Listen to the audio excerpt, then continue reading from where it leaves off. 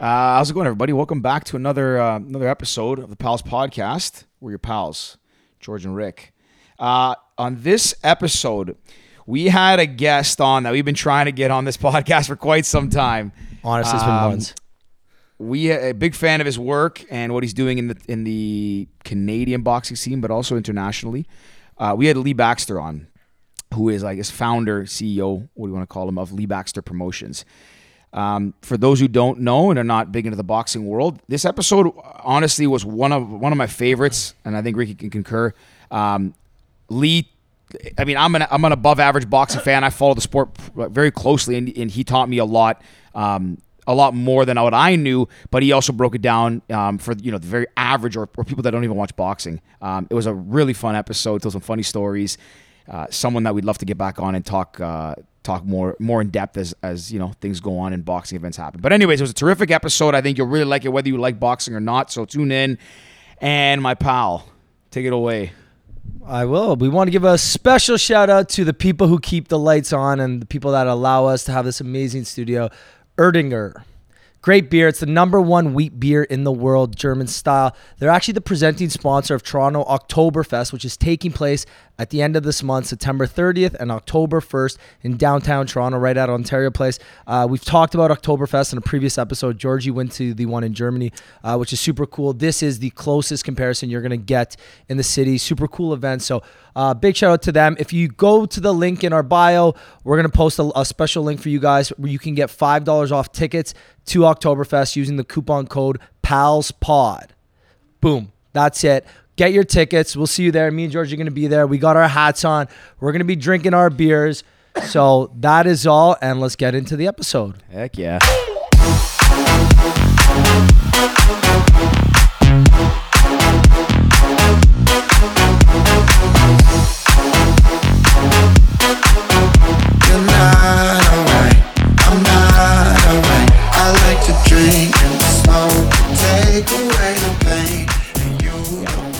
Usually we have our manager Danny here to do it, but she kind of fucked off on us today. No, she got a golf tournament in Ottawa or something. Yeah. Do you ever do golf at all? I'll play. You're like me then. I wouldn't really be recording the score. I'll finish the 18 Yeah, holes. you finish. I ain't Canelo. Yeah.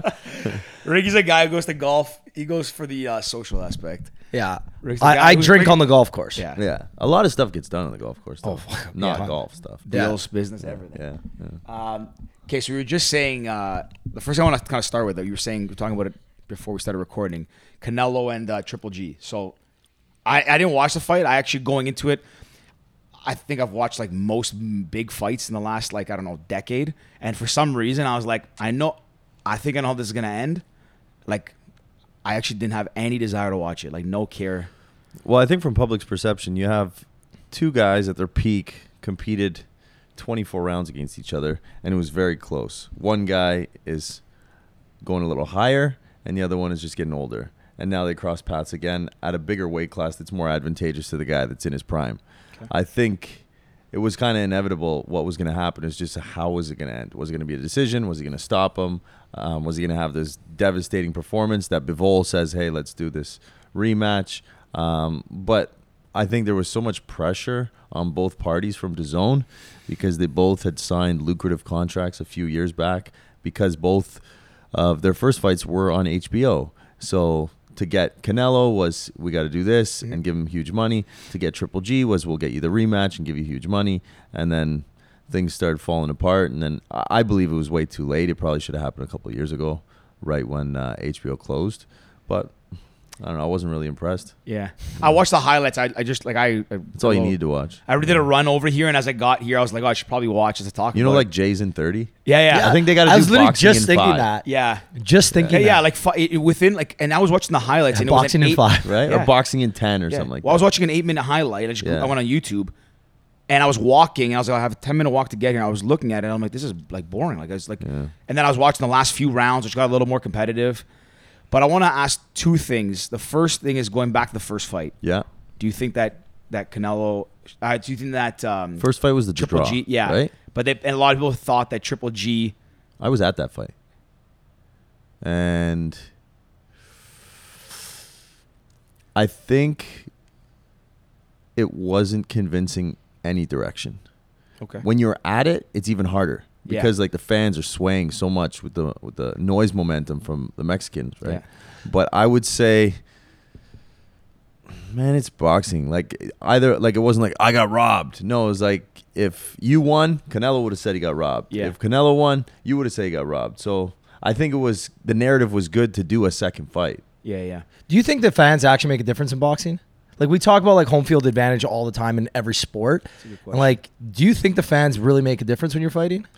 Yeah, to a small percentage. Like judges are looking, but ultimately you're still hearing everything behind you. You have Doesn't to be make sense. swayed a little bit. One of the things actually on that note, so I was at Canelo Beeville. I was Yeah. down to Vegas to see it. And I sat, I was in the lower bowl. I was kind of in the side. You know where the ring walk happens? yeah. Mariachi band was like literally right in front of me. Yeah. So it's farther than the past fights I've seen. So you could see most of it, but it's still a little bit far. And it was on Cinco de Mayo, so like it was 95% Mexican crowd. Like it was going nuts. And you would hear the cheering. So as I'm watching it, like I didn't drink that much in the fight. I was kind of really zoned in. And I was like, okay, this is not so bad. And the guy next to me, I'll never forget this. He told me, he goes, I'm from Monterey. I put $5,000 down on Canelo, and the payout was he was the heavy favorite going Yeah. in. It was like he would win $1,000 for $5,000 or Yeah. something like that. Yeah. I was like, man, that seems kind of risky. Yeah. But we're watching, and I'm like in it. I'm like, okay, like I'm a big Canelo fan. And it seemed like he was in it. You know, I remember, I'll never forget. It looked like he snuck an uppercut through the guard. And then I was like, oh my, okay, he's whatever. And the crowd's going nuts. But then as it went on, they started to fade a bit. And you could tell the guy next to me the whole time was saying he's losing. He's losing from the beginning of the fight. When I went back to watch it, like it didn't look like he was even close. Like even the uppercuts going through wasn't really any good contact. So I would say like on that, I noticed it because I was like, oh, Canelo's really in this fight. Watch it after. It's not even. It doesn't. Yeah, really seem well, that when you close. think about it, Canelo's a good finisher. And you sit on the edge of your seat for the whole 36 minutes thinking that even if he is losing the first 5-6 rounds, all of a sudden he landed a big shot. Okay, the closing's coming out. So Yeah. the crowd is like, no, he's winning this fight. And you forget what happened 20 minutes ago. But the Yeah. truth is, every round you get a 10 or a 9. And they just start adding up in the bank. Yeah. And people forget that. And they might say, well, for last 15 minutes, he didn't do anything. Yeah, but what did he do for the first 18 or first 20? Yeah. The second question I said I want to ask too. Did you think this fight with going back to Canelo and Triple G? Did you expect it to end in a knockout? Or did you think it was going to go the whole way? No, I thought that it was going to be exactly what it was. Yeah. I thought Canelo would do more. I think Triple G, he looked old, but he still has so much experience that he was not going to get knocked out because he wasn't taking the risks to get knocked out. Yeah. Like he would have to be countered. He'd have to walk him into a shot that he didn't see. He's just too talented for that to happen, even at an older age. So I thought he would play it safe, and then in the later half, if he thought he could he might take a little bit more risk when Canelo's slowing down a little bit. Yeah. I think that's what happened. Canelo did start getting caught around like the 9th and 10th round. But. Yeah. He one thing with Triple G that's interesting, and like I haven't seen all his fights, but when I watch him fight, it doesn't ever look like anyone has really, really hurt him. Like he seems like he has one of the strongest chins in boxing. No, it's true. And like not to jump around, but even if you look at Usyk and Joshua, like you feel the same way towards Usyk. Yeah. And then Joshua really had him hurt. Yeah. Like I've never really seen Golovkin in a bad spot. Yeah. Kind of off topic a little bit. Well, on topic, but pivot a bit. What is the best fight that you think you've seen recently? Something that was memorable, something that you thought like, wow, this guy could be the next great. An upset that shocked Believe it you? or not, I really thought that Bam kid that was on the undercard that fights at 115, he's going to fight the winner of Chocolatito and Juan Estrada. I thought he was going to be the guy. Like, and then yesterday he had such a lackluster performance. Okay. Right now, Pull it a bit closer. Yeah. Just tilt it a little bit. Just so we can there you go. Perfect. I'd say I can give you this. I can give you a laundry list of who, as a promoter, even if like I turn into a fan for. Yeah. I don't think there's a bad fight that Gervonta Davis is in. I'm always excited to see Virgil Ortiz fight. And I'm dying to give money and buy I'm sure I'll be comped the tickets, but I'll pay for whatever to see this Spence Crawford fight. It's gonna happen. I think it's getting announced tomorrow. Oh yeah. Yeah. November 15th. Oh, I did not know that's coming that soon. Yeah. You think, what do you think it'll happen in Dallas? No, Vegas. No? Vegas? Yeah. I think that that Crawford will want that. Like they can still. I'm sure they could put 50,000 people in Cowboy Stadium. I was at Spence Ugas, his last fight, I think there was about 45,000. Yeah. But Vegas is Vegas. You can charge whatever you want at the gate. That 15,000 people can be equated to 20, 80, 100. Yeah. It's priced right. Rick, are you familiar with Spence and Crawford? No.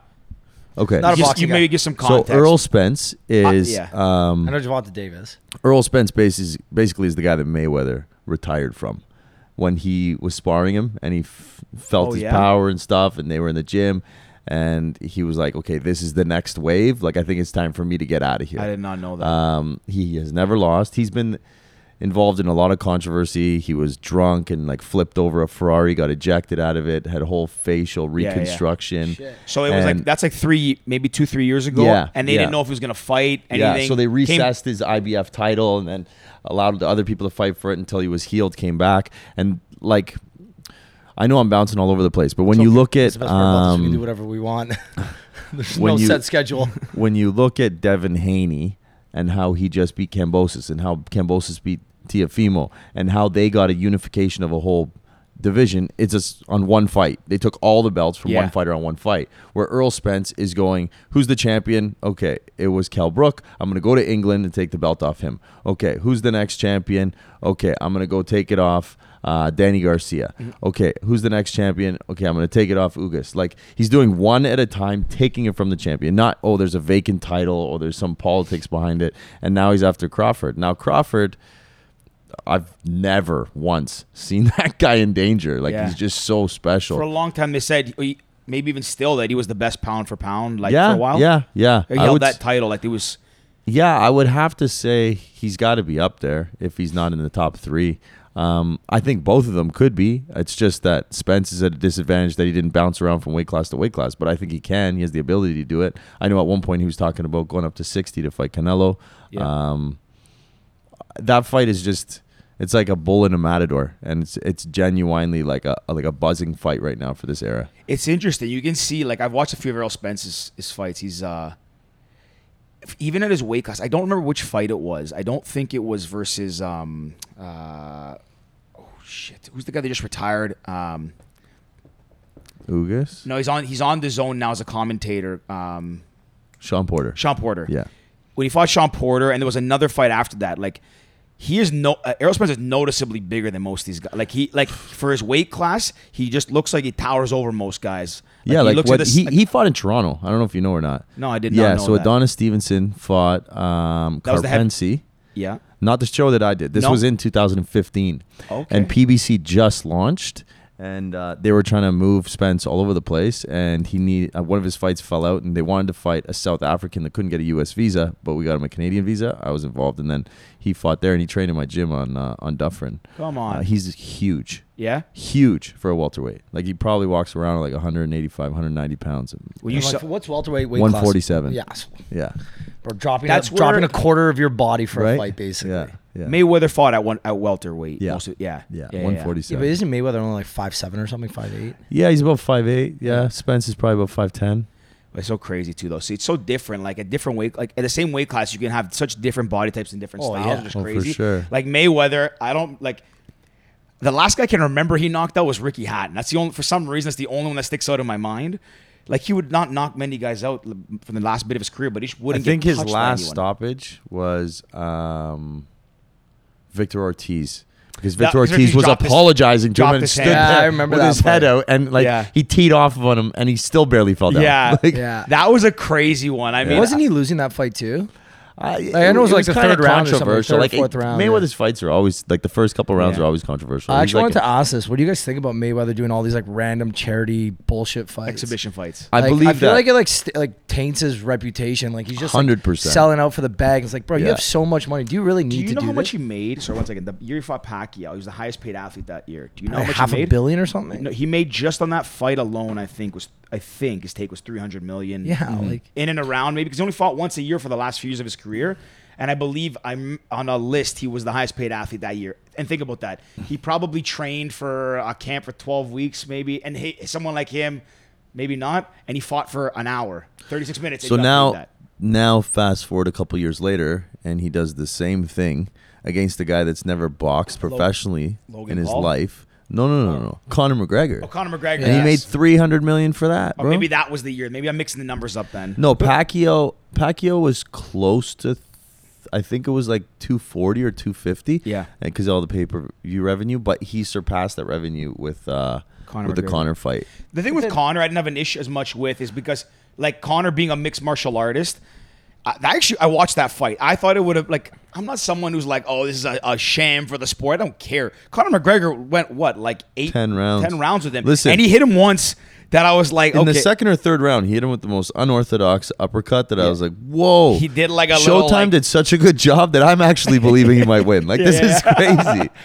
The thing is, it's like when you start fighting, I think he fought some Asian guy like a couple months ago, like knocked him out in the second round in or Japan. something. The guy cried, I think. And I'm just like, I what the fuck is this? I'm like, am I really watching this right now? Like, you got guys like even Anderson Silva turns into like a boxer and starts doing this, and it's like, yo, you're one of the greatest mixed martial artists, martial arts fighters of all time. Now you're fighting Jake Paul. Like, cool, great. Like, I get it, get the bag, I'm all for it. But Anderson Silva didn't make nearly as much as Mayweather did. Like, Mayweather is Anderson Silva literally fought the Mayweather. greatest boxer of all time, and now you're fighting Logan Paul, this Asian dude who's made. I think he has another exhibition. Yeah, He coming just up. announced another fight. another I one. don't I'm just even like, know is who this the just guy for like is. TikTok and shit now? Like, what the fuck's happening? Well, I think he's just capitalizing on his name, image, and likeness. Right? Yeah, Like, but at some point, you got to say, like, when do you stop being a hooker? Like, Yeah. Literally. it's basically like, oh, hey, monkey, how much can I pay you to dance? Do you know what I mean? It's like, how, But when you how have this much money too, it's like, why? Like,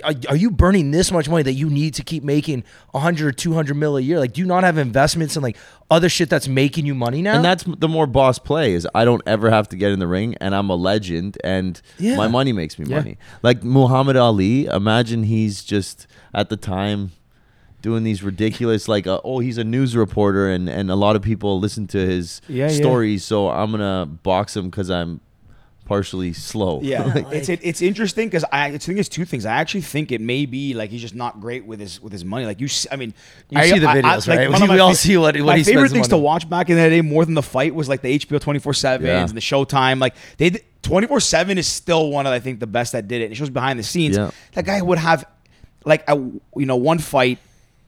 He would have all white cars. He'd have the Bugatti, the Ferrari, the Lamborghini, and be all white.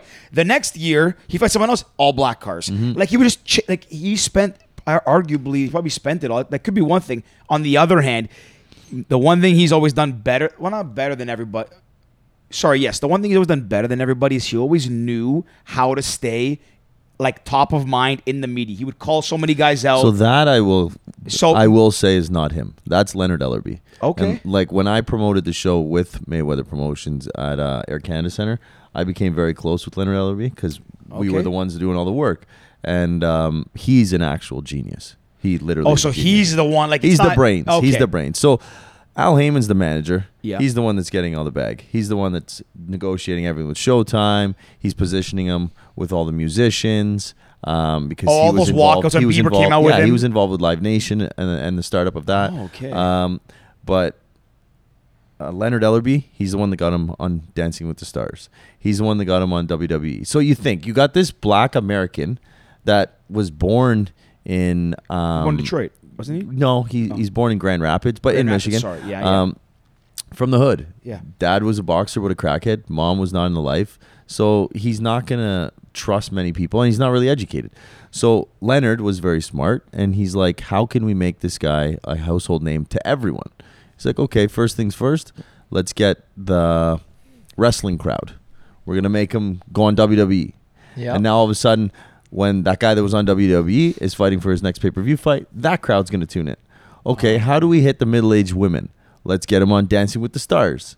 And they're going to fall in love with him there. And then, so they knew how to make him like a How to market him, superstar. yeah. And that's one thing that boxing doesn't have right now. Because like you're saying, with these fights that are not boxing credible people can be in the ring simply because of exposure, it's kind of diluting what a real star is. Because so many people are just so like. Well, aren't they saying that Ryan Garcia isn't he like that next like Yeah, he would be celebrity the first- boxer? he would be the first one, yeah. He's boxing, but like mainstream boxing because He's like the he's crossover. Yeah, he's a good-looking dude. He's all over TikTok. He's all over 3 million on Instagram. Yeah, I think, he's or like. something. He's big. Oh, look, again, I'm not a boxing fan. I'm like just your average Yeah. everyday Joe. I know the big names. I know the kind of the superstars. But again, like I remember watching Garcia fight. I think I watched it at your house when he fought that the white dude. The one where he got knocked down? Yeah, Luke Campbell. The Luke rib Campbell. shot. Yeah. He was like From some England. Olympic wrestler. Yeah, some he was a Olympic gold boxer. medalist. Yeah, from, yeah. So I remember watching that. I'm like, hey, this is cool. This is like he's a fun young dude that just like wants to like be famous and be good at boxing. And then I think him and Davis are supposed to fight soon, aren't they? Yeah, they're supposed to. But like, here's the problem. You look back now and you see all the stuff that people used to go through that were high level pros that was just buried, like in terms of abuse or like substance addiction and all that stuff. And now it's just so welcoming to have problems that Because it makes for a better script. yeah, it's like, oh, well, Ryan Garcia, he's going through mental depression and he needs to go to rehab. Okay. And call me an asshole. And I'm not saying that shouldn't be cared about because it's a real thing. But from a public's perception, this Spartan that is supposed to be the number one in the world should not be able to be beat up by all these things. So like a lot of the boxing fans start losing interest in him. He might get bigger on TikTok, but now like the hardcore boxing fans, like guys that would be backing someone like Marcos Maidana that's been in gangs and been stabbed Maidana's and a been crazy shot, one, yeah. or guys that are like mental problems. Like, what are you talking about mental problems, bro? I'm from the hood in Argentina. Like, that doesn't exist. You pull your work boots on, you go to work. Like, we're men, right? So I think it's tough because you want to please everyone, but you can't this day and age because everyone has a voice. Yeah. That's actually It's very interesting. That is an point. interesting take. It's funny, and I bring up Marcos Maidana. I saw that he was at the fight yesterday. And I'll never forget this. Just a quick segue. Man, Maidana was probably one of the few guys that actually hurt Mayweather and like had a chance against him. I believe in the first fight, he technically could have got the decision. Yeah. And like he was a like dirty fighter, would headbutt like I remember when he rammed his chin up or his head up to Mayweather's chin.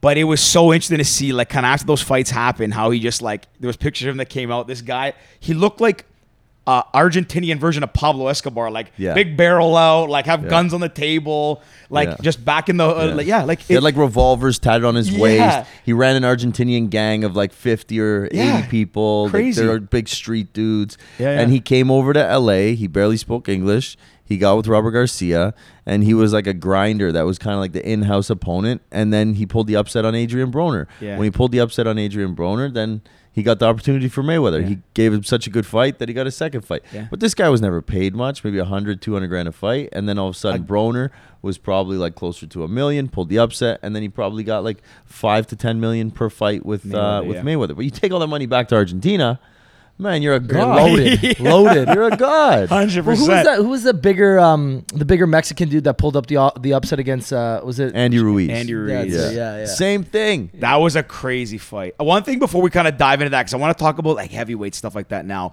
But I guess on Ricky's point of like the how, you know, this like more the social media side coming into boxing. One thing I want your opinion on is someone who's a promoter. So you promote and manage? No, I just promote. I used to manage. I managed in order to understand the industry instead of diving in as a promoter and then losing my shirt. A lot of guys come in and they come in blind, and like the promoter's the one that cuts all the checks. Yeah. So I wanted to be the manager to see who he cuts all the checks to and how it all works before I just say, hey, I'm going to start promoting, and then people are telling me what I'm supposed to be paying them. And you're getting the raw end of the deal and all that. And that's stuff. what usually happens. Big business guys that are monsters, like Fortune 500 guys, like I want to get into boxing. It's like the coolest sport to get into. They get in and they have no idea what people are supposed to make, what things are supposed to cost, and then they just go broke because they can't make money. Yeah. So I think that's a really good way to go about it, because in any business, right, you want to know how the kind of the foundation gets laid. On that side of things, you know, obviously having more eyeballs on the sport is a good thing. Yeah. Boxing was for a while, in my opinion, I think the UFC kind of rose really fast, and there was a few years like where you know, boxing wasn't a mainstream thing. I think now there's a lot of guys in different divisions that have name brand appeal. Maybe not like Mayweather. But also with social media and all these fights that are more a little bit comical and social gloves or whatever they call them. Do you think? Do you like it? Hate it? And also, do you think it's going to benefit or be a detriment in the long run? So I think that I can't say I hate it, because there'll be people that talk to me about boxing that never would have talked to me about boxing if this stuff wasn't happening. Like Jake Paul did a lot for the sport. Yeah. I will say that. Now, there needs to be some sort of a way that they can regulate the level of professionalism, because Jake Paul can't just say, "Hey, I want to play a game in the NFL." Because you don't. He can't. Yeah. He just can't, because just because you're a professional doesn't mean you're on the same level, right? So, but you could play probably a game in the CFL on the third string and get called up, but they're still professionals. You see where I'm going with this? Well, one of the things too, that guy that's a cornerback, third string on the Argos, could never be calling out like Eli Manning. Yeah, you know what I mean? It's just. But the way that boxing is, there's no leagues, there's no levels. It's like that guy that has 2 pro fights could be calling out Canelo, and technically they could fight. Yeah. And so on that point, I think you're 100% right, because one day I think someone will get seriously hurt in boxing. 1,000%. Like, people get seriously hurt all the time. Like, I think it was accidentally. about a year or two ago. There's a professional who was in a fight and he died. Yeah. And that like, happens. I'm not going to say regularly. No, more but common those are than you hear about. accidents. So those are, like 2 trained professionals getting into it. Accidents do happen in Yeah. any sport. But I think like one day. Okay, maybe not Jake Paul, because he's on a different level, and his team, they pick their He's opponents. taking it serious. He is taking it very serious. And they pick their opponents handpicked, and Yeah. it's the team behind him is genius, and they're going to – it's no doubt in my mind the Paul brothers collectively will be billionaires at some point in their lives, because they're just too big, and their teams are just fucking on point. Yeah. But you're going to get a guy like – I don't know, maybe like this KSI guy or one of these other Anderson Gibb. Did you see this KSI thing? The last fight where he fought like 2 guys in one night? Yeah. Like one guy's turning his back around and like exactly. hurdling. It's a joke, right?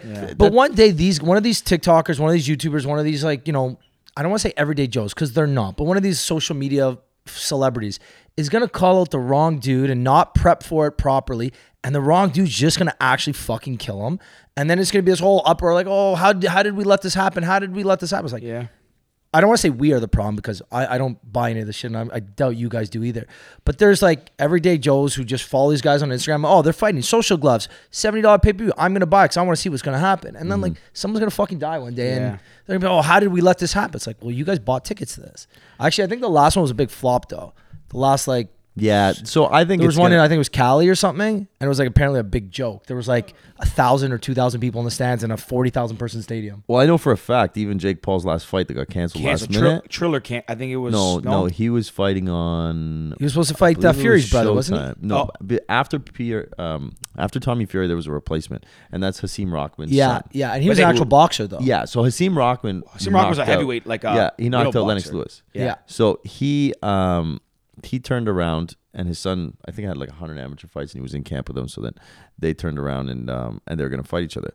But I know for a fact that there was about like 1,500 seats sold on fight week in Madison Square Gardens. Like, and they canceled everything. Whether they want to admit it or not, like Dana White has an interview where he's like, you know what I think? I think it cost $5 million. No, I think it cost $1 million to turn the lights on in MSG, and they didn't sell any fucking tickets. And hotels and transportation is expensive in New York City. Absolutely. So it's 100%. Like, listen, just because you see it in the media, it doesn't mean that everyone plays above board. It's a dirty sport. Like, if we weren't selling, you cancel the show. It happens all the time. All the time. It's better to lose a fucking $1 million and lose 10 million. And everyone just magically gets COVID on shows that aren't selling. Yeah. Like, it's like the perfect outage. Absolutely. So I guess to sum it up in the long run, like, do you think that, because to Ricky's point, like it would be not maybe to the sport, but it would be a detriment to have a negative like Paul cast over boxing if somebody did get seriously hurt in one of these social fights. But do you think it'll that fizzle all these out. eyeballs? I think it'll fizzle out. Just like wasn't it like X NFL or X football? Remember that thing? That was another thing. Oh, and yeah, the XFL. Remember like celebrity boxing? That was another thing. Yeah. Like, it's buzzing right now because these people have a lot of eyes on them. Yeah. But like, you can only watch bar fights for so long before you want to watch a real competitive athlete fight another real competitive athlete. And it's entertaining because you got 2 people at a low level competing for something. But the truth of the matter is exterior fans are not buying into it. It's just these people have a fan base already. So these people are cult-like. They'll do anything they say. If they're going to play golf, if they're going to pound a bottle of champagne, they're still going to get the hits. That's a fair point. But they're not gonna make like mainstream media cover this stuff and say, wow, this is a growing thing for the sport. Well, that's where I think the divide comes between like professional boxing, and then you have like Barstool's Rough and Rowdy. Yes. Barstool's Rough and Rowdy, it's exactly what you think it is. It's exactly what it's promoted as. Like fucking just random dudes just that don't box coming in, throwing haymakers. It's dangerous, it's stupid, it's dumb, but it's entertaining. Yes. That's But a they separate should do thing. That Go do that. with YouTubers, 100%, and TikTokers, get that in. Rush. Don't put them in MSG and call it like a 10-round fight when someone could potentially get serious here. Yeah. Because I think it's disrespectful to the people that are grinding in the gym for the last 20 years. To bro. get And then you opportunity. get guys that like who want to do this and they're like putting in the time, putting in the effort, putting in like. And they're not getting the shots because some YouTubers got more followers than he does, right? Mind you, like happens in again, a lot of, it's all about money. Verticals, Though. right? It's all about Happens fucking money. If At you're the a end of the DJ, day. happens if you're a singer. Yeah. If you can get clicks and you can get views, at the end of the day, it's unfortunate because a lot of people like let's call. I don't want to call them like artists, but everyone has a craft, right? And at the end of the day, there's also like everything comes down to dollars and cents. Unfortunately, I mean, if you are by far the best at your craft and you're exceptional, the money follows. You don't have to worry about it. But someone like Jake Paul can go and step in with arguably the greatest fighter of all time, and also get paid a shitload Logan of money. Paul. Mind you, allegedly hasn't been paid yet. I don't know how true that is.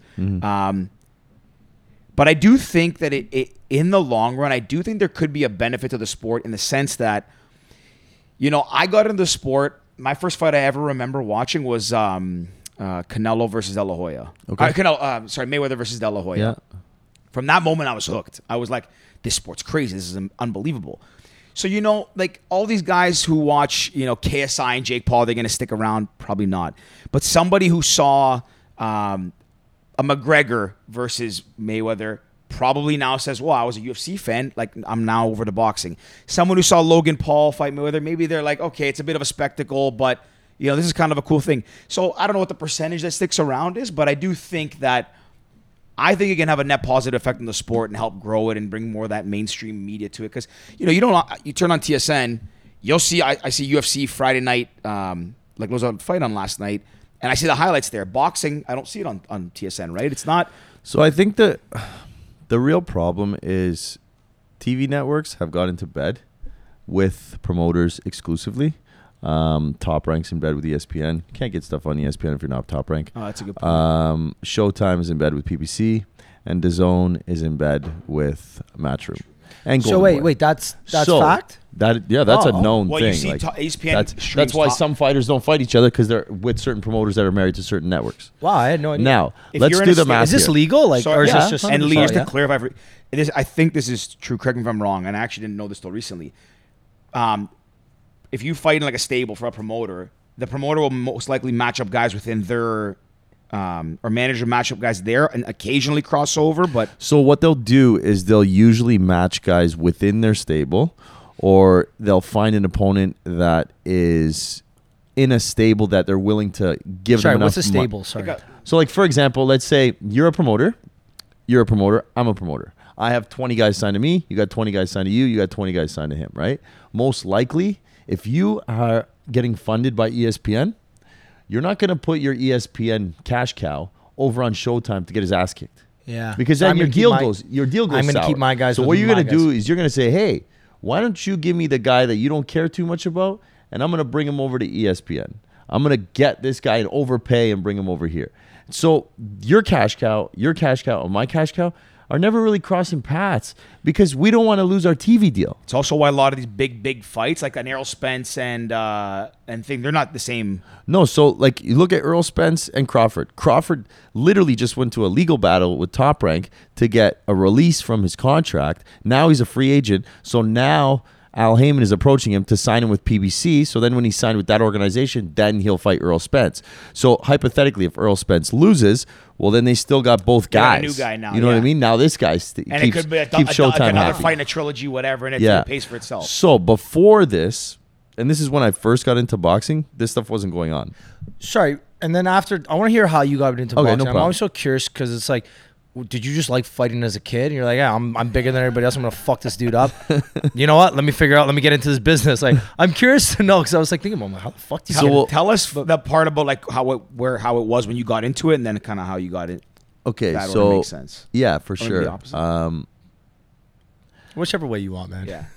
How I got into boxing was I opened a tattoo parlor, and I didn't even like. How old are you? How old am I now? 39. No, how old were you at I the time? was 12 years old, 27. Okay. I was running nightclubs, and I was like, I don't want to be the guy that's in his late 40s, still running nightclubs, going home at 4 a.m, no kids, no 100%, family. 100%. So let's open some business. A friend of mine's little brother had a tattoo shop that he was kind of like he came from a wealthy family, didn't really have the greatest work ethic, and he's like, I don't think I can run this. And I said, no, I'm going to sell my car and I'm going to buy it. So I did that, not knowing anything about tattoos. Got in blind and started hiring people like, how do I pay you? How does this industry work? Like nothing. Figured that out a little bit. And then I was like, okay, I got to get stars in here to be able to get clients in here. So I got invited to some boxing match in Mississauga, the Hershey Center. And Sam Vargas was fighting. And there was 6,000 people there. And I was like, what? How is this happening? I didn't know about this.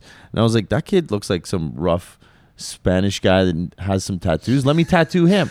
So I'm like, bro, can I tattoo you? If I tattoo you for free, maybe all your friends are going to come get tattooed in my shop. So as he was getting tattooed, I don't even tattoo. Sorry. Like the artist was going to tattoo him, but my shop was going to tattoo him. As he's getting tattooed, I'm picking his brain on how this thing works. And I'm like, bro, what? You got paid that? It doesn't make sense. Like, look at all the people that were there. Like, someone needs to manage your career. This thing needs to be big in Toronto. And then him and I went back and forth. He didn't think I was experienced enough to manage him. I managed a couple other guys. A year later, came back around. I started managing his career. And then I said, okay, my goal is to manage you for 5 years on the grounds that after those 5 years, I'm going to be the promoter in Toronto that brings highest level boxing to Toronto. Because every other sport that comes here flourishes. Like, I know it took 20 years for the Raptors to get there, but TFC, they're the only Canadian team with the Jays. Like, even the CFL still does 30,000 tickets. So I knew there was a market here, but Toronto's not going to buy into like bushwagon crappy fights. They want like the highest level. Yeah. So there was a lot of work that had to be done. So at that time, it was around 2012 is when I got into the industry, 2015 when I promoted my first show. So back to where we were talking. TV networks were not married to a promoter. You had to bring a fighter, and the network would marry to the fighter. So like main events had Sergey Kovalev. Yvonne Michel in Montreal had Jean Pascal, had Adonis Stevenson, had Lucien Boutte. Don King was a big player. He had a lot of the guys. Golden Boy had a lot of the guys. Top Rank had a lot of the guys. But HBO Boxing would go to whoever that promoter is that had that guy, and they would put on the fight.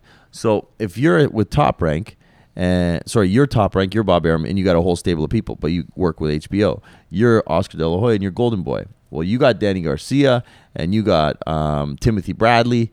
They're both HBO fighters, but they're two different promoters. So the promoters were forced to have to work together because the fight was going to take place on HBO. When HBO decided to get out of boxing because they felt the money wasn't there anymore, Showtime came out with this whole PBC model where they bought What's all PBC stand for? Premier Boxing Championships. Okay, gotcha. What they did is they signed about 200 fighters. They had a big startup. They got a bunch of money up front, and they bought television. So they bought, instead of getting money from TV, they bought the airtime. So they bought NBC, they bought ESPN, they bought Bounce, BET, Fox, Showtime. Basically almost every free-to-air television, they bought it, and then they pushed boxing out every week or two. So anyone that didn't have Premier Television could watch boxing every week. Made them recognize that the brand is like a household brand. If you fight for PBC, you must be top level. And then they screwed all the networks and then went back to Showtime and said, hey, Showtime, guess what? We're PBC.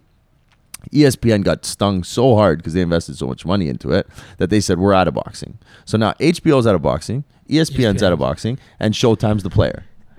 So the problem is when HBO got out of boxing, Top Rank, Bob Arum, a 90-year-old Hall of Fame promoter, said, what do we do with our company? We got nowhere to put our guys on. Well, he used to promote Muhammad Ali on ESPN, and he had the deals with all the libraries and everything.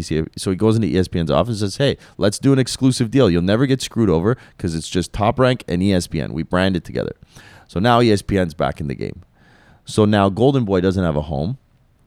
Matchroom, which is Eddie Hearn, but it's actually Barry Hearn. So Barry Hearn's been doing it for like 40 years. Eddie comes out, and Eddie wants to be Dana White of boxing. He seemed, that's the vibe I always got from him. Yeah, it's about Eddie. Yeah. So Eddie Genius. Goes to this new startup, DAZN, in UK. I want to be the Netflix of sports. All right, well, I'm the guy to take you there, but we got to go to USA. So Eddie has his deal with Sky Sports, which is the reason why he's such a big deal, because Sky Sports is premium. Like, they're just everywhere. Then he convinces DAZN, what we're going to do is we're going to take this platform to US, and I'm going to sign all these fighters, and they can only fight on the DAZN platform. He did that, but the problem now, like you were saying, how do you not see the highlights? Is DAZN is a streaming service. Why is TSN or ESPN or Sky Sports going to air the highlights for a subscription streaming service? There's no revenue there. You're driving traffic. It's Away like from your it's channel. like Blockbuster saying, "Hey, why don't you go to Netflix?" Like it didn't make any sense at that time, right? No, it'd be like Amazon Prime showing highlights or showing trailers for Netflix movies. Exactly. Yeah. It does not make sense. So long story short, what's happened now is you have these trains that are trying to control an industry, but they can't cross the tracks to make mega fights, and they can't really get the proper exposure because the only exposure they can get is their own supporting, like, highlight reels or supporting shows or anything like that. Of everyone we ever had on this show, that is one of the most thorough and like easy to understand explanations of something within the domain that someone has. I'm not even kidding you. Like, I mean, you don't follow boxing. You understand exactly. I get it. Yeah. Yeah, that was a very well put explanation. I did not know all of that. Yeah. And I followed the sport again for a while. I didn't realize So- how. And I mean, I knew Eddie Hearn was the Yeah. zone. I knew some of this stuff, but But to second your point, when you said UFC was so prominent, like, Dana White is a fucking genius. Yeah. He turned a sport, Into a lifestyle. but he turned a brand into the sport. Like, yeah. like the Tissue and Kleenex. majority of Yeah. people, they don't say, "Hey, did you watch the MMA fights? Like, did you watch UFC?" Like, it's UFC. You fight for the UFC belt. Yeah. Like, the promotional company holds the sanctioning body's belt. It's like a Bellator world title is nothing. It means nothing. Nothing. As an MMA like starting point, you want to be the UFC champion. guys Like, would I would just venture to guess most guys, if they said I can go to UFC and make 10,000 a fight or Bellator and make 100 in the early days of their career, they're going to the UFC to get the exposure. 1,000%. But that's interesting too. And then on that point, like, I think Dana White and the Fertitta brothers bought it for like, I think $3 million. Yeah, yeah. And I think they just sold it recently for either, I don't know if it was $1 billion or $3 billion. No, it was more. I think it was 2.1 billion. I could be wrong. Yeah, but it was some a lot. ludicrous- Once you get to ludicrous 10 digits, it doesn't fucking matter. And I think that's It in really like does. 15, like 12 years, 15 years. I don't even know. It wasn't that long ago. Like, Yeah. anyways, he they, turned it into a household name. But that's one of the things. Go ahead. Sorry. So, yeah, I just want to. When you said that UFC was making a prominent push and boxing was falling off, that was in that transition period where all these networks were in shambles. So you didn't have an American heavyweight champion that was going to be on TSN, on Sky Sports, on all these different networks around the world. You just had some guy that was on Showtime, and if you didn't subscribe for Showtime, You Canada don't know. doesn't air Showtime. Like, You have he's no idea not who going he to be is. a Mike Tyson. He can't be. yeah. It's just impossible because you don't have the right exposure. So then how does boxing, like, moving forward, how does it turn into like a UFC where you have household everyday names? Because I feel like even right now at any given time there's like 4 heavyweight champions, right? Yeah. So how do you have that one dude? How do you have that next Mike Tyson? Like, So the growing up, Mike problem Tyson is, was like- that dude, right? He was just Yeah. he was the dude that had the 4 belts or what. He unified everything, didn't he? Yeah, he did. So Who's the guy now? Because there's Joshua. Joshua just lost to Usyk. Usyk has, So this is the first time in a long time that there's 2 divisions that are unified right now, because Haney has all the belts. yeah. Undisputed. Well, it's undisputed is the term. Haney and Usyk has all the belts. No, Usyk does not. Tyson Fury still has the WBC. You're Oh, yeah, right. you got Tyson Sorry. Fury. Yes. You're right. You're And right. who But there did are he- other he beat divisions that that are other unified guy? right now. Tyson Fury beat that other guy. Charlo has every belt at 154. Canelo has every belt at 168. Yeah, you're right. You're right. I Canelo believe- and Haney are unified. I know that. Charlo, Yeah. I didn't know Charlo was unified. Yeah, he just unified he all won his of them. last fight. Like Yeah. recently. It's like a month ago. It or was 2 months like, ago. within the last 3 months. Yeah. Josh Taylor had everything at 140, but I think he just got stripped or he had to vacate. Yeah. Why? So in boxing, here's the thing. You know how you had all those networks that are competing with each other? Now you have these organizations that are competing Yeah, with Rick, each other. get ready to get real No, confused it's, here. no, it's the exact same fucking shit. It's just So you got different 4 fucking- another groups. it's another different layer column. You here. got 4 Yeah. groups that are saying, I'm more important, pay me. I'm They're more like important. governing body kind of but thing. they're all recognized. So if you're a boxer and you could have 2 or 3 or 4 belts, that's like the real fuck you. Like, I'm not one. I'm unified. I'm taking this one. I'm taking that. I'm going to go up to this weight class. But all these belts, that's how they make money. They're sanctioning fees. So when you turn around and say, hey, man, I just beat everyone and I paid you your 3% for this huge fucking world title fight, and now you're getting like technical on me and saying that I have 6 months to defend it against my mandatory that's from Germany that no one's ever fucking heard of. Watch, yeah. Like, fuck this you. belt, man. Take it back. I'm going to fight over here. I'm the head honcho. I'm the one that makes all the money. Wait, so this actually happens? Oh, yeah. Yeah. Fighters tell their organization, Yeah. oh, fuck you, I can't Tyson take my Fury belt said, back. oh, that's what you want to do to me with Vladimir Klitschko? You want me to rematch this guy? This is what I think of your belt. And threw the IBF belt in the garbage. No fucking Yeah, way. he's like, I don't need the belt. You guys need me. I'm Yeah. the one that sells the tickets, not the belt. But they also do things too where, That's like, fucking and maybe sick. you can explain this better. Like, they'll, and I don't know which. I think it was Canelo. They gave somebody like he had all the belts, but then he had to vacate one. But they made him like the honorary holder of a belt. Yeah, it's like, So where that- he's the franchise yeah, the champion. franchise champ. It's a fucking scam. So they want more guys to have It's like opportunities at belts, WBA. right? Like, I'm totally suing myself right now. And these organizations are probably like, fuck this kid. I'm not giving you a shot. But like the WBA just made a gold belt. Like, what the fuck does that even mean? Yeah. Like, it's not a world title belt. It's not. The sanctioning fees are close to a world title fight. I don't even, doesn't position you in the ratings or anything, but you are the WBA gold champion. So wait, what is like, a you're probably better off to go buy a fucking Louis Vuitton belt. At least if people know what it is. You know what I mean? Honestly, you're That's not the wrong. clever. That's so funny. 44 minutes. That's so good. So the sanctioning fees, they said they get approximately like It's like 1 to 3% of the depending on total of the purses. of the purses. Yeah. Okay. Yeah. But do the math, man. Haney had to pay 12% of his purse for 4 belts. Fuck it. So and the It's not like a house deal where like, oh, there's 3 agents and we're a team. We got to split the 2.5% together. No, 2.5, 2.5, 2.5. I'm not Come buying the on. fucking house. You know what I mean? It's like, and then the fucking tax man's got to take a Yeah. good portion of that. It's crazy, That's man. so funny, That's though. the one thing that with boxing and so this is actually perfect because I did want to like ask you. We're talking about the UFC. This is the layer that kind of brought it all together. I wanted to ask. So you have all these channels trying to now. There's promoters that are not trying to associate with channels so they can get their fighters out, build these names. Then you have these belts that obviously you want people to fight for belts and the title fights and all that stuff.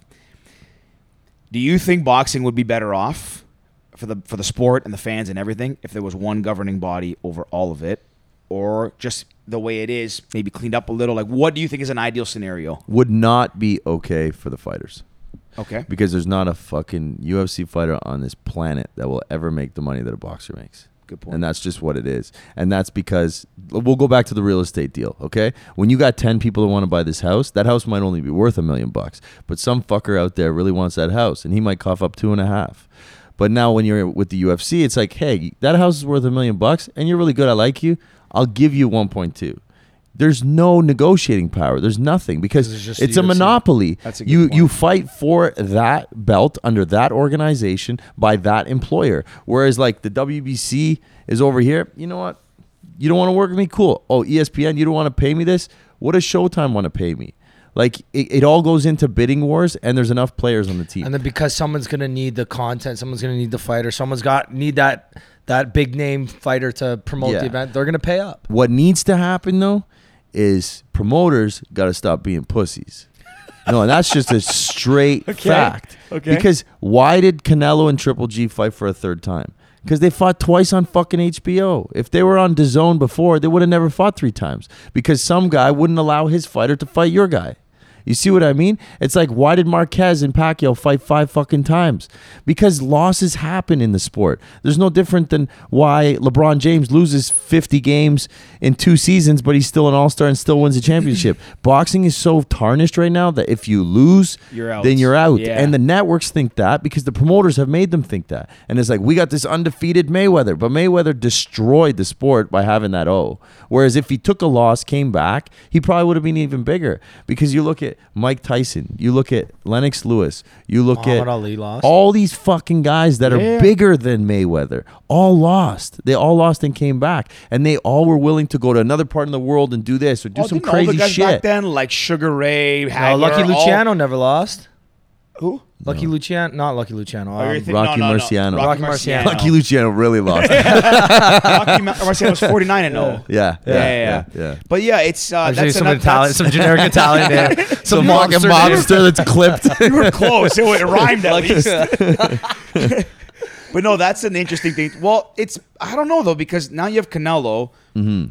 So he lost. Canelo's a prime example, bro. Canelo got out of his deal, and he's his own promoter. You know what he did? You know how he unified the fucking division? Because he said, hey, I'll fight this stiff on fucking DAZN, and I'm not signing no exclusive deal because I'm the cash cow. Yeah. You know what? I'll fight Caleb Plant on fucking Showtime, and I'll run the risk of if I lose, I'll be your fighter because I'll beat your ass on Showtime and bring this fucking money right back to DAZN. Was that in the deal? If he lost, he would have to. I don't know.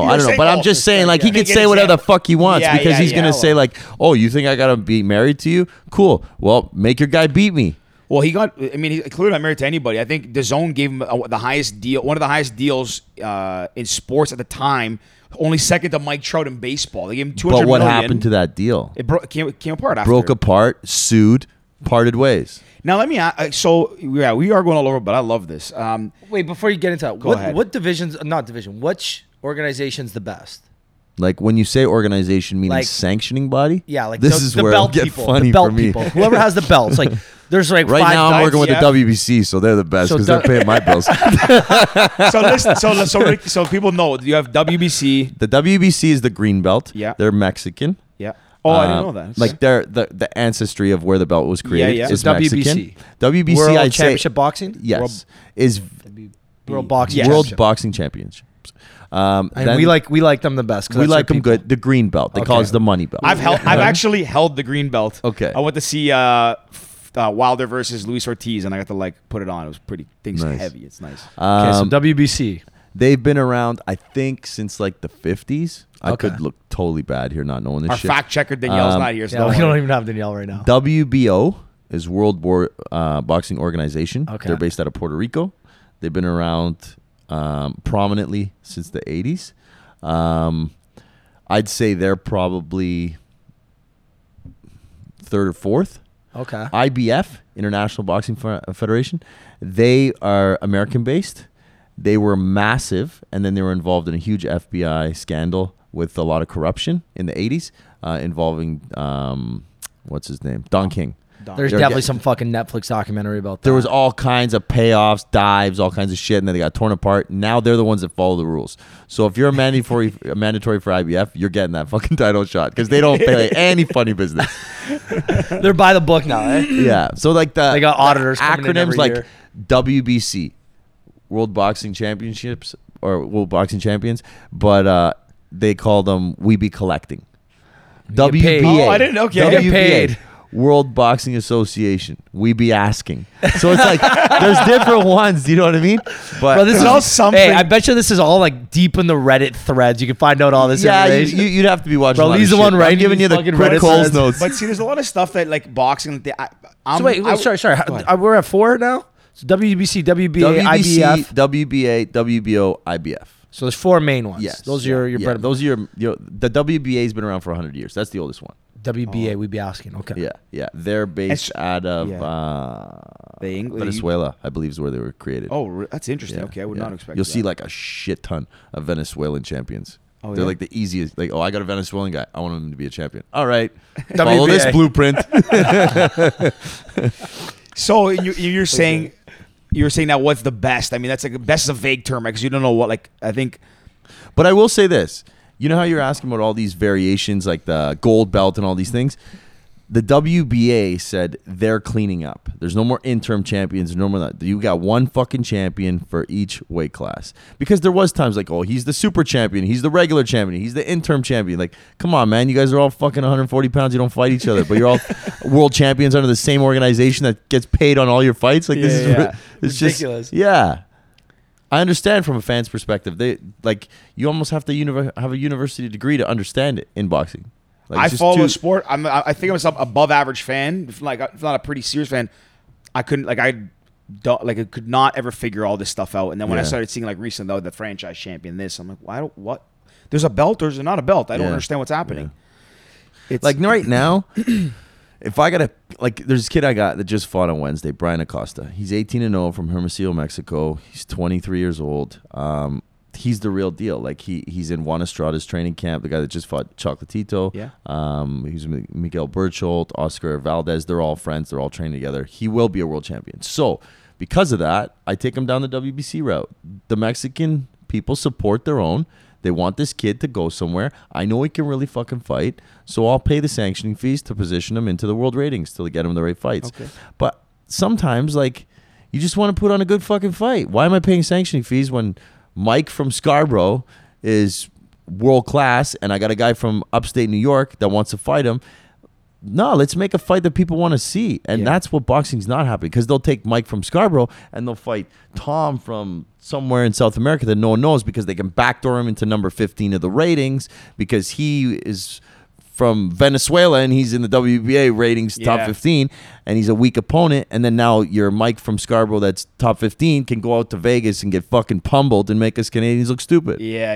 It's just like, what is the objective? The objective is to build good fights, because just like you can't follow all of boxing, if Gervonta Davis is going to fight Ryan Garcia, I don't care if you're not a fucking deep fan. You're going to watch it because that's the fight people want to see. Risk the reward. Big punchers. Big social following. A black, rough guy that gets fucking tatted and fucking arrested, or the clean-cut Mexican that has fucking emotional problems. It's like, but they're both big punchers or something. He's a man of faith. Yeah, it's like, you want to see shit like that. It's like Oscar and Floyd. But, like, the problem is those fights aren't happening. So is that your approach then? And you're going back to calling, other promoters to stop being pussies? Yeah, so let's put our guys against each other. You want to if my guy sucks, he sucks. If your guy sucks, he sucks. Who cares? The fans get to see who fucking is good and who's not. So is that your objective? Sign better guys. You want to put on the best fights for the fans? I want to put on the best fights for the fans. I don't want to just hold this little nut that I got and be like, okay, I got to divvy it up and make sure it grows so I can eat something this year. No, man. Let's fucking risk it. Let's go to the fucking gambling house and see who can win. I honestly, Heck yeah. honestly, I do love that, man, because like that's one of the biggest things. Like all these fights, and that's the worst part. It's an ego thing, man. Every mega promoter doesn't want to say they lose. You're not the fucking one fighting, man. Get the guy paid. Yeah. Get him paid. Like Sam Vargas, 43 professional fights. The guy used to work at Swiss Chalet and nine amateur fights. He was not supposed to fight Earl Spence, Danny Garcia. He fucking for sure wasn't supposed to knock down Amir Khan. Yeah. He wasn't supposed to have a split decision against Luis Collazo, two-time world champion in Madison Square Gardens. But you know what it was from? He fought anyone, anytime, any place, and he was willing to lose. Yeah. And that, the consistency in his career, makes a good athlete. It's no different than a basketball player, NFL player. They get on the fucking field or they get on the court and they're willing to lose. Movies, right? Yeah. Rocky movies. Sylvester Stallone got thrown in to fight Apollo Creed. He was a last minute fucking substitute. Yeah. He's like, But he took the fight. And that's what made a Rocky movie. If he said, hey, man, you know what? I need 6 weeks to get ready. My ankle hurts. People are going to watch that shit? No one. But I think that's a thing, too. You made a point about Mayweather politics. having that O for so long, tarnishing the sport. Like, he was, I again, correct me if I'm wrong, but he was the one that kind of set this roadmap, or maybe his team, about like kind of picking and like following a structure. He handpicked and knowing. his so shit. I feel like a lot of these young guys who are really good, not maybe not all, but a lot, their managers also don't want to lose their cash cow, so they're just trying to, one peg at a time. You are 1,000% right. But at some point, you got to look yourself in the mirror and know you're not fucking Floyd Mayweather. Yeah. Like, he was fucking an Olympic silver medalist by a robbery. Like, they know he was the gold medalist. Mm-hmm. He was the guy. There was no one that ever gave him any problems. He was a villain in the media. Yeah, he didn't care. And did they really handpick his opponents? No, maybe they handpicked his opponents at the tail end of his career to make sure that the narrative never got upset. Okay. But, bro, he would smash anyone put in front of him in the first fucking 25 fights. Funny enough, one of our buddies, his cousin fought Floyd in the Olympics. Dominic Filane was his name. Yeah, Filani. Is that his name? Filane. From Thunder Bay. Yeah, from a small town up there called Schreiber. He fought Floyd in a Olympic match. I think he lost. But still pretty fucking cool to say, right? Cool as hell, yeah. You know what's funny though? I didn't realize the politics that were involved in boxing. Like, if I was a boxer myself, sports, I would argue it's probably one of the worst. From just based off this conversation, I'm going to assume it is bad. But Rick, Don King used to charge Mike Tyson, I think, like, what was it, $20,000 a month in towel fees. But he was a fucking maniac. Yeah, Mike Tyson would buy a Mercedes at every fucking city he flew to and then leave it at the airport when he left. There was like Mercedes left in Mike Tyson's name in a bunch of different cities. That's how fucking reckless he was with his money. But think about it. You got an 18-year-old that's World fucking worth champion. Millions of dollars that was in the hood the whole life. Bro, and then his zero education. majority of his life, he lived in some fucking field house with some white guy that don't know what he was doing with these boys up there. He was making them fight, but I'm sure they were fucking brainwashed to shit. Yeah, you know what I mean? So it's like... Sorry, I cut you off there, Ricky, but I'm talking about boxing. I was About the gonna sport say, and how no, but corrupt like it is. if you're a boxer, like if I'm a fighter myself, like obviously you got to think you're one of the best. Like if you're gonna do the sport, because you have to be a little fucked up to be a boxer, right? You're going in there getting your fucking head smashed.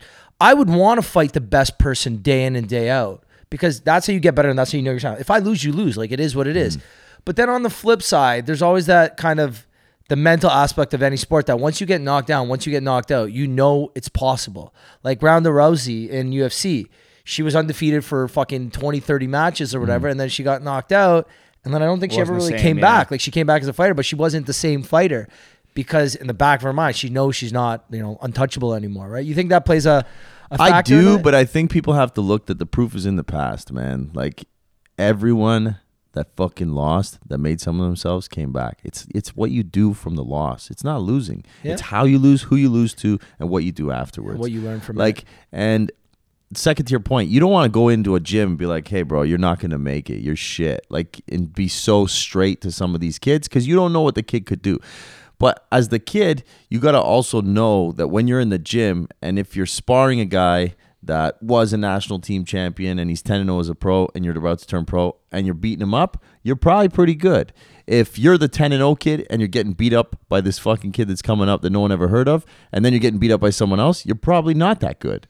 And like, I think these people, they start fooling themselves by like, oh, I'll fight a stiff. I'm 12-0. I'm 14-0. Yeah, but you're getting your ass kicked every other day in the fucking gym. And then you just handpick this one little guy that took a 3 fucking stopover flight from fucking somewhere around the world, slept in no AC, doesn't, you know what I mean? He's fucking on a crazy time difference, walks into the ring, boom, puts it's the over. work to you, Like, yeah. were you really better than that guy? Or like, did everything happen to allow you to fucking get that ref to stop the fight early? Like, it's not like, hey, you are gonna race Usain Bolt, who's faster. Like, boxing's so political, man. Yeah. So fucking political. It is. And that's why hometown advantage is so big. I was talking to a guy that's in boxing, and he didn't know that the promoter controls the ring size, because we were saying the ring was small yesterday. Wait, sorry, the ring size isn't there's no changes, standard yeah. size? No, it goes from 16 by 16 inside up to 22 by 22 inside, that the promoter who's staging the show gets to fucking Shut choose. the fuck up. Yeah. And the Olympics is Yeah. the biggest one, right? Now, that's Yeah. a standard size. Now, So, sorry, just to confirm.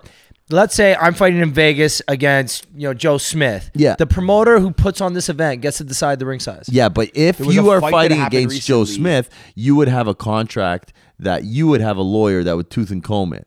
So if that ring size was in it, or it wasn't in it, you would put it in it and say, hey, the ring has to be of this Yeah. size or plus. I think it or was something. Canelo and So Bivol the- did it recently. I'm trying to think of who it was. But Bivol wanted a massive ring because he's Yes. a boxer. Yes. Canelo wanted to cut the ring off, so he Yes. wanted a small ring. Ended up with a massive ring. Look at the outcome was. Last think night, that- 100% that plays a factor. Billy Joe Saunders fought David Lemieux. David Lemieux's a devastating puncher. And Billy Joe Saunders... Canadian, Rick. Yeah. So Billy Joe Saunders was the world champion, and David Lemieux was supposed to go over to England to fight him. They got offered like double the money to come bring the title here and fight David Lemieux here, so David Lemieux could have his hometown advantage. Billy Joe said, no, we're going to war for who the judges are and where they are from the world, and the ring has to be this big.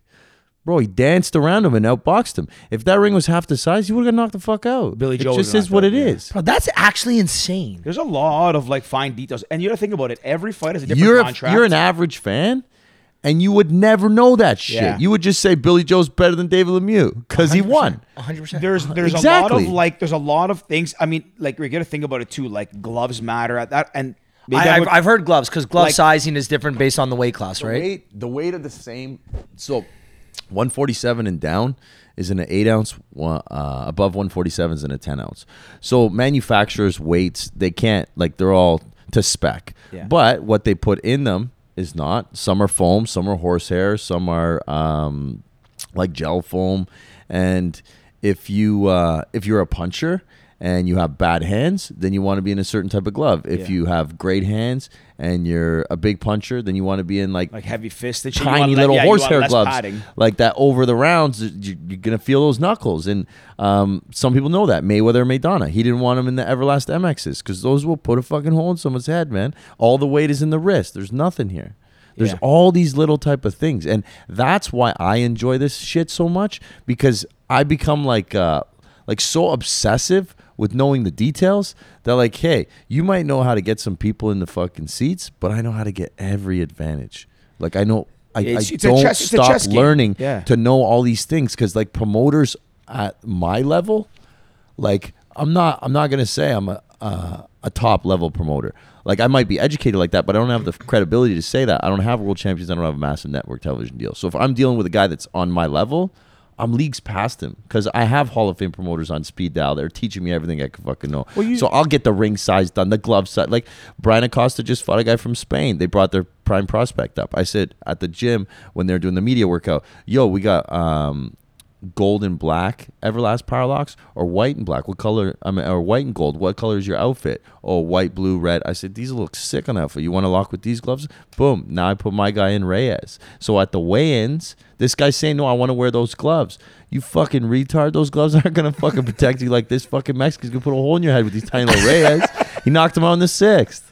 I'm not saying it was the gloves, but I'm saying everything helps, man. And psychologically, I'm telling Brian, yo, this guy's in padded gloves, and you're in these horsehair gloves. Bro, like, I'm totally transparent with my life. When I was 17, I started doing steroids, trying to keep up with everyone. And I remember I fucking jabbed my arm. I went in there, and I benched like 2 45s and a 25.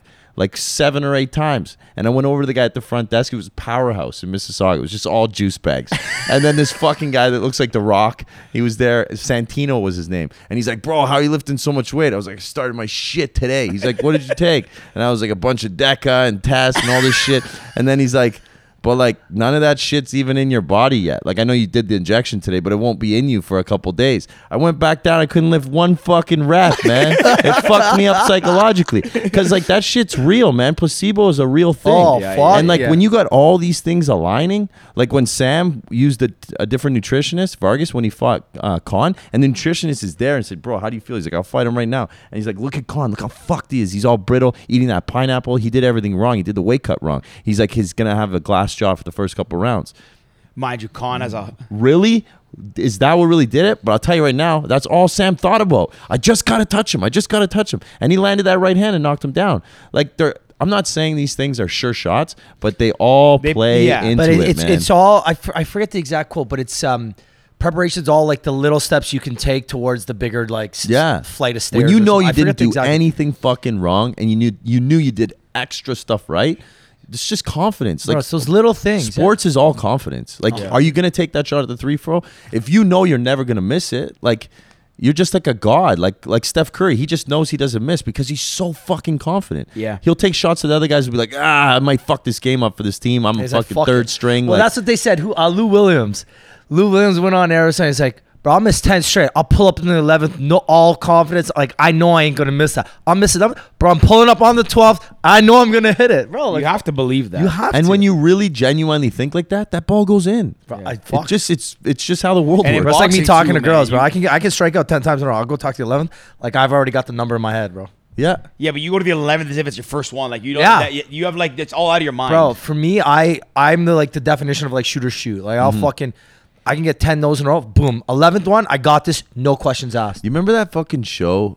Fuck, for Piece sure. of the VIP? Yeah. I could see him crushing it. Yeah. Just crushing it. We didn't we meet one of the guys from that show, or did I meet him? Maybe you did. I don't think I did. Did you ever see that show? Yeah, I've seen it a few times. I think on I MTV met, or Much Music. I met one of the guys who was on that they show. used to do it at Rockwood. You remember Rockwood back in the day? Yeah, and then it was at Level on the patio rooftop. Yeah. What a funny show. Imagine going to that show. You would have, Ricky would have done. Ricky does. For me, I don't care. What's the worst that happens? You get rejected. Like, okay, boxing a little bit different. You get fucking knocked out. But in my life, I live a very normal life. I'll just anything I do, it's like, hey, what's the worst that happens? Okay, you don't make the deal. You get you don't get the sale. Fuck. I'm retired now in the game, but I'll give you a little insight. Like, I just had a newborn. I'm 100% loyal. I was not in my past relationships. I was always a player, and I use the model of planting seeds, bro. You go Yeah. through the city, you're always out and about. You meet someone, you talk to them, and you just walk away. You don't ask for the number, you don't nothing. It's like a real odd like compliment, like, wow, oh, you got beautiful eyebrows. Do you get them threaded or do you get them Oh, waxed? shut up, that word And then for you, eh? boom, and then you leave. You don't even try and ask him her name. And they're But like, bro, "Who the was city's that?" so Yeah, and small. they get, 3 like- weeks later, they're at fucking Cheval and they walk, oh my God, that's the guy that knows me from the fucking eyebrows. He walked away. Boom. That girl's coming home with you. That's the eyebrow guy. Because you got these seeds planted all over and then some of them sprout, some of them don't. This guy's got the strategy down, eh? Bro, next girl I talk to, You're I'm gonna fishing. tell You're her. just Bro, next casting, girl I talk to, casting. I'm gonna compliment her eyebrows just for you. Bro, do it, man. Let me ask you, is that your strategy with boxing? You go in like, hey, you got a mean right hand. Then you just walk away, and then a year later you go back and you sign him. My strategy with boxing is being young. A lot of these promoters are older, and I can relate to the guys. I can go to King Street and fucking take them out. I can say, hey, you know what? You are gonna get drunk tonight. Hey, you like Dusty Hernandez. He was signed to Rock Nation, $250,000 signing bonus. He had first one to have a Fila deal. Fila made a shoe for him. He was signed to Geico. Got caught with fucking 6 bricks and fucking 2 guns in his fucking house. They dropped him on everything. You better believe I'm calling that fucking kid up. I'm calling him up with a fucking lawyer, bro. You're from the hood. You're fucking half Puerto Rican and half Irish living in a predominantly black neighborhood in D.C. You're fucking shit. Like, the first thing you're getting with the $250,000 signing bonus is bricks and guns. That's so crazy. But you know what's going to happen? That kid can fight his fucking ass off. And I've been around enough to know that shit happens. I call the kid up and I say, yo, you know when that guy just fucking cut you off and said no one's here? I'm here. Sign this deal. Let's fucking get some paid. Good like for you, it, man. it happens, Bro, I man. love It that. happens. Hey, you have to be opportunistic in this game. and If you got to be somebody- relatable. You got to be like, listen, man, I know you're going through some shit. Just fucking tell me, man. Yeah. Like, I got a kid right now. Because 20-year-old. but you can. That's where you can help. Like when I see some of these celebrities and like musicians, like we're like famous rich ass dudes going down with like drugs and stuff. I'm like, bro, how do you not have a fall guy or something? Bro, like talk to your people. You got this much money. Someone will go to the bin for 6 months for you when you get this much money, right? Like Yeah, and then bro, why everyone's do you think fucking people judging like, yo, these fucking guys. Drake has no fucking issues. Like, yo, Drake's smart, man. I'm sure he's got guys that'll fucking take the fall from Take a dime any from day him, of the yeah. week. They 'cause, got a yo, Ray Donovan in that crew. Bro, exactly. They got one. They But got that's what one. I'm saying. Like when you got this much money, like you signed that $250,000. Yeah, bro. Of course you shouldn't be driving. You shouldn't be buying drugs or guns. Like, bro, have somebody else that does everything for you. Yeah. they take care of it. Like, If that why'd guy you goes- give me the $250,000? Yeah. I said I need 100 in cash. Why? What do you think I was buying a house with that cash? Come on, man. Why didn't you give me fucking 20,000 and Put the rest of the fucking 100,000 GIC. in GICs and 100,000 in property? No, because you want me to fail, man. yeah. 100%. Why was Mike Tyson buying cars and leaving them? Like, Dude, he was.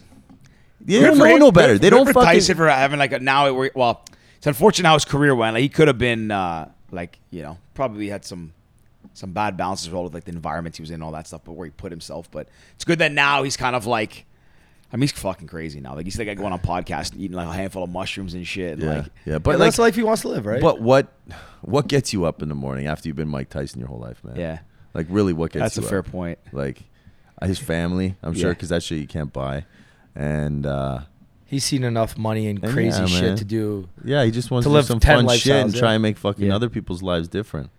So one thing I want to ask, obviously, like, what's next for you? Like, what are you working on? I mean, I've seen like you've been involved with some pretty big events. Like the only real big boxing events that have happened, especially in Toronto, I see your name on them.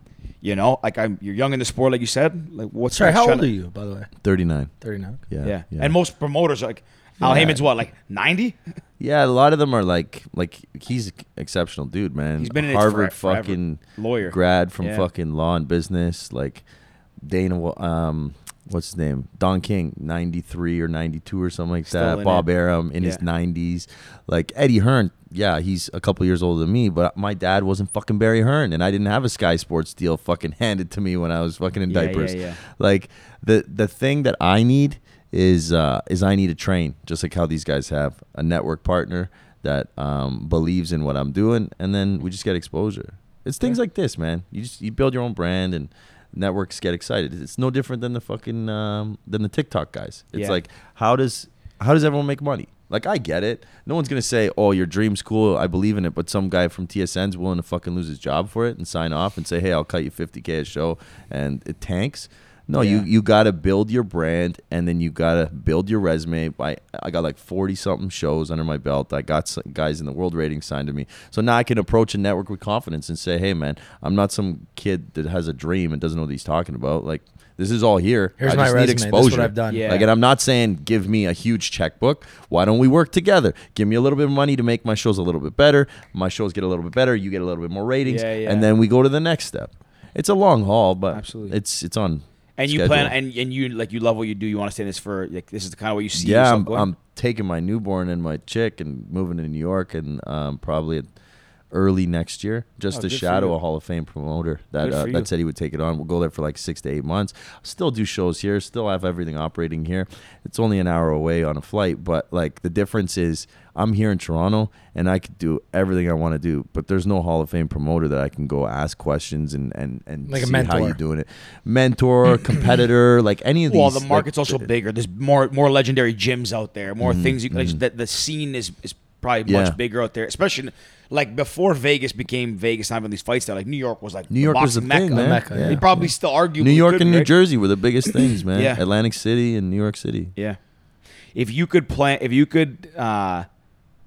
one fight together today, 2 fighters, 1 venue, where would it be? Current active fighters? Current active fighters. What venue and what date? O2 Arena. Oh, I didn't No, expect no, that no. at all. O2 Stadium. Okay. 95,000 people. Tyson Fury, Anthony Joshua. Okay, that's a perfect segue because I want to ask you. 'cause Reason being is because that's the one that bursts the bubble. That's the one that shows real raw skill in boxing. Because Fury is just the freak. he's just another fucking level, and he's the character that will fill that stadium with him standing on a stage. Like, you just want to see the lead up, you want to see Yeah. the games, you want to see everything, and then the aura of those two guys run into the fucking ring to collide 6'7", 6'9", like, it'd be fucking nuts. Both have been knocked down many times in Yeah. their fights. but you see their body types too. Like I remember after Fury won his last fight, they're like, "This is the peak male physique." And then you have like This is the heavyweight Joshua, like championship of the world. what's his name? Joshua's built like a Spartan. Bro, he's actually like he looks like My- a fucking if I like was- an NFL defensive end. Yeah. like if just I a was fucking if monster. I was 6'7" or whatever, 7 feet tall, like Fury is, like he has the same body as me, and he moves like he's like 100 featherweight. pounds. Yeah. It's Yeah, yeah, yeah. actually makes Wild. no sense. Yeah. That fight I want to ask you about because they just talked recently. They've agreed to kind of just Yeah. to fighting. Do you think it's actually gonna happen? I think it has to happen. Economically, it has to happen. Yeah. They just know now because Joshua, if he beat Usyk, there's so many options.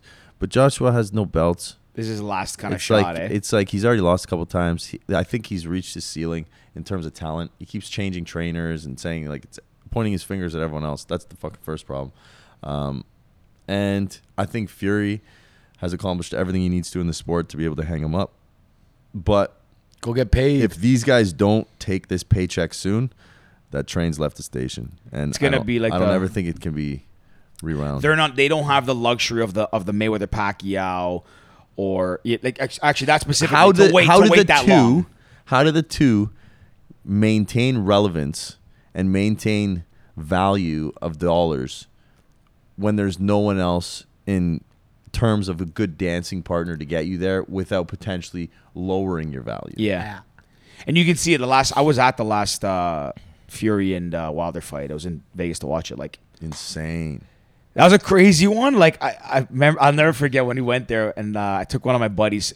So I saw just a side story. I saw my first ever fight. I was at a conference in Vegas, and Fury was fighting Luis Ortiz for the second time. Yeah. And I started seeing the billboards. I'm like, how the hell did I know this was happening? And I was supposed to leave on Friday, and the fight was Saturday. I'm like, I'm obviously staying. Yeah. I bought a ticket by myself. I was like 4th row, MGM Grand Garden. I sit down. I put money on Luis Ortiz that fight. I really like Luis That was Ortiz. the second fight or the Second first fight. Okay, yeah. Put money on Luis Ortiz. I'm by myself. I went for the undercard fight. Everything. I'm so fired up to be in there. Then a lady sits next to me and her husband from Alabama. We start talking, whatever, and I was like, Oh, I'm it's his pretty mom. sure.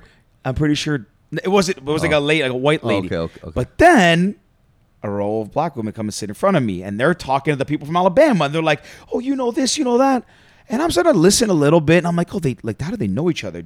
But then she's saying, "Oh, my son," and I look over and I was like, she kept saying something. She looks at me. She goes, "Who are you cheering for?"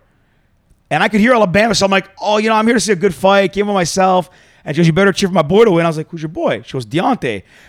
So I'm literally sitting next to his mom, and I got money on Luis Ortiz to win. So I'm like, shit. And the fight, I was like, the fight was going Luis Ortiz's way the first, like, what, 5-6 rounds. Like, you looked, not his way, but he looked good. Yeah. And I was like, man, he could go. And then out of nowhere, I'll never forget this. I blinked, and I opened my eyes, and Luis Ortiz on the ground. And I was like, what just happened? And He's like letting off a shotgun, man. That dude, guy's fucking hands. and I watched the replay came off, and you see him hit. And Luis Ortiz's body didn't even move, but the sweat shot off, and he collapsed. It's like a piston, Deontay Wilder's hand. But Bro, they said literally it's like getting hit in the face with a fucking brick. Yeah. oh, more. It's like a literally like a piston fire. You don't even see it coming out. But that's what I've always loved it. But when I saw that fight in person, I was like, this is my favorite sport to watch. Like, I was like addicted. I needed to go see more fights. So then I went and saw Fury and Wilder, and I saw Canelo and thing. Being in a boxing match, in a peak event or whatever it is, I think in sport there's really nothing like it, because number one is they're not like, these guys are playing football right now, like watching a game. There's a slow play and a guy taking up. There's so many variables. You don't play boxing. You don't take your eyes off for a second. It's 36 minutes of, or however long the match is. 36 minutes of just straight like work. Yeah. There's no, let me take a breather here. No. Oh, let me get off on the shift. Like, no, like you got your minute break between rounds, and other than that, your like, minute break is nothing. And you're in that ring nothing. to kill the other guy, because look again, we bring the example up of Virgil Ortiz, or was it Virgil Ortiz or against Victor Mayweather? Ortiz. He took it. He was trying to be nice for 1 second because he made a mistake, and I think it was a low blow. Put his hands down, said sorry, looks at the ref, looks back at Mayweather, and he's knocked Boom. out. Done. Lights out. Like, anyways, His whole life crazy. changed Yeah. that day. Yeah, He was a world champion before that. yeah, Never came back in the sport. Yeah. Became a drug addict. Fucking tried to have a couple comeback fights. Shitty performances, probably because he has a substance problem. Yeah. He was a laughing stock all over fucking the whole sport because of that one because he made a rookie fucking mistake. second. You don't put your hands down. 1 second. Yeah. There's no team behind him. There's no coach. There's no organization. There's fucking Victor Ortiz high and dry. Yeah, fucking yeah. you're done, bro. Yeah. Like, wild. but I think that's the problem, like, in the sport. Like, fuck, man, look at Anthony Joshua and that rant he went on after the fight. Yeah, that was Why a did weird... no one in his team, like, there's not a fucking chance on this planet Sam Vargas in that ring in a fight like that could have got that many words out of it. I would have fucking knocked him on myself. Shut the fuck up. You're going home, retard. You're making a fool of yourself. He made some weird, like... Just went on and on. But you and know on. what's interesting? Even after the second Andy Ruiz fight, when he came back to win, it wasn't bad, but you could tell he was getting all philosophical. He was trying to channel that, like, Muhammad Ali came in the ring by himself. Like, he looked like he didn't cut his hair. He wanted to look more like that guy who was like diving deep. So you could see the signs with Anthony Joshua early, man. That's why I kind of... It sounds so gutless, but I kind of want to see Fury put the nail in the coffin and just get him out of the sport, because he's such a headache. If that fight happens in London, for sure, that's the one I'll fly out to go. So one thing I was going to say, like, one fight that I didn't go to that I'm kicking myself was I wish I went to Rolly's and Javante. The recent one? Rolly Romero and Yeah, Javante yeah. Davis, his last fight. Did he Like go- how they were talking so much yeah. smack and all this shit, and it lived up to it, Yeah. man. Tank Davis is a crazy one. He's Yeah. another guy That's that a sick nickname too. Yeah, he's a guy who just like came from Mayweather. You can tell he's just like just wants to kill people, wants to get paid and buy diamonds, all this stuff. So that kid that I told you that I got that had 6 bricks and guns and whatnot, Oh, yeah? they're from the same hood, and Javante used to live with him. Get out of here. Yeah. They're all from the DMV, so that's like That's DC, an area, Maryland, yeah. Virginia, and yeah, they're all just from fucking slums, man. Those Yeah. kids are fucking special. But you know who was all from that area is Leonard Ellerby, the Oh, CEO yeah? of Mayweather Promotions. Yeah. So that's how he has all those kids, like Broner and all these guys. He's got them all. I saw AB when I was in. I think it was when I was there for the Fury. When I was. Anyways, one of the fights I was in Vegas. I was checking at Caesars. And I look over, and you recognize Broner anywhere. He's got no neck. He's like, whatever. And I don't remember what happened, but I was checking in, and he was the counter next to me, and he was getting pissed about something. So I'm taking his drink, throwing it on the floor, causing a scene. I'm like, he's this guy's fucked. nuts. He's fucked. Bro, I'm staying away from that one for sure. Eh? That guy was like the next, like, He was supposed to be Floyd, Mayweather, but he just didn't know how to. No. Didn't have the right people. I've around. watched the last couple of his fights too. They were pretty disappointing. Yeah.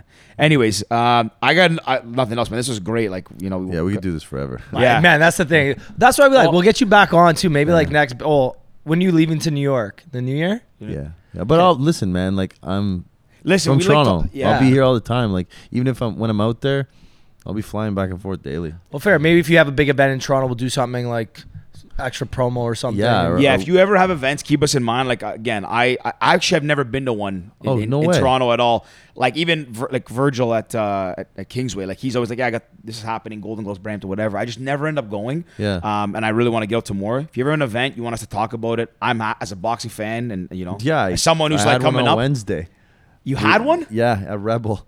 Yeah, but I have a big one that we're announcing soon. I'll let you guys know before the end of the year. Yeah, happy to plug it. And if they, when bigger events happen here or big fights or they coincide, we can happy to get you on and talk about this, man. I'll talk about boxing all day. Do you know what's nice? Because I don't know. It's like Formula One. I don't know much about it. Yeah. But once you talk to people and get going on, you're like, hey, fuck, I want to go. I want to see this fight. Like, I want to see this stupid green belt. I want to see fucking 100%. We'd be asking. We'd be checking. Whatever. You see the size of the ring. You want to see what gloves the guy's got on. Yeah, I'm like, yo, those gloves look like horsehair. Right? Well, that's the cool thing too, because Rick doesn't know a lot. I'm like the average fan, above average fan, and you're an expert in this. So he can ask questions that our listeners probably would be wanting to ask too, because we have mixed. Like we have men, women, everyone listens to it and stuff. And it's always cool when someone comes on who's clearly passionate about what they do and knows a lot about what they do. So thank you. Anyways, man, it was finally glad we got to make this happen. I'm so glad finally. we did this, man. Yeah. Fuck, I didn't even know what I was coming to, but this is not what I thought I was coming to. Yeah. Well, that's a good thing. No, you guys know your shit, and I appreciate you do your shit well. Yeah. Like right back at you, and wish you the best of luck, man. Hopefully, Thanks, you have a long, fruitful career.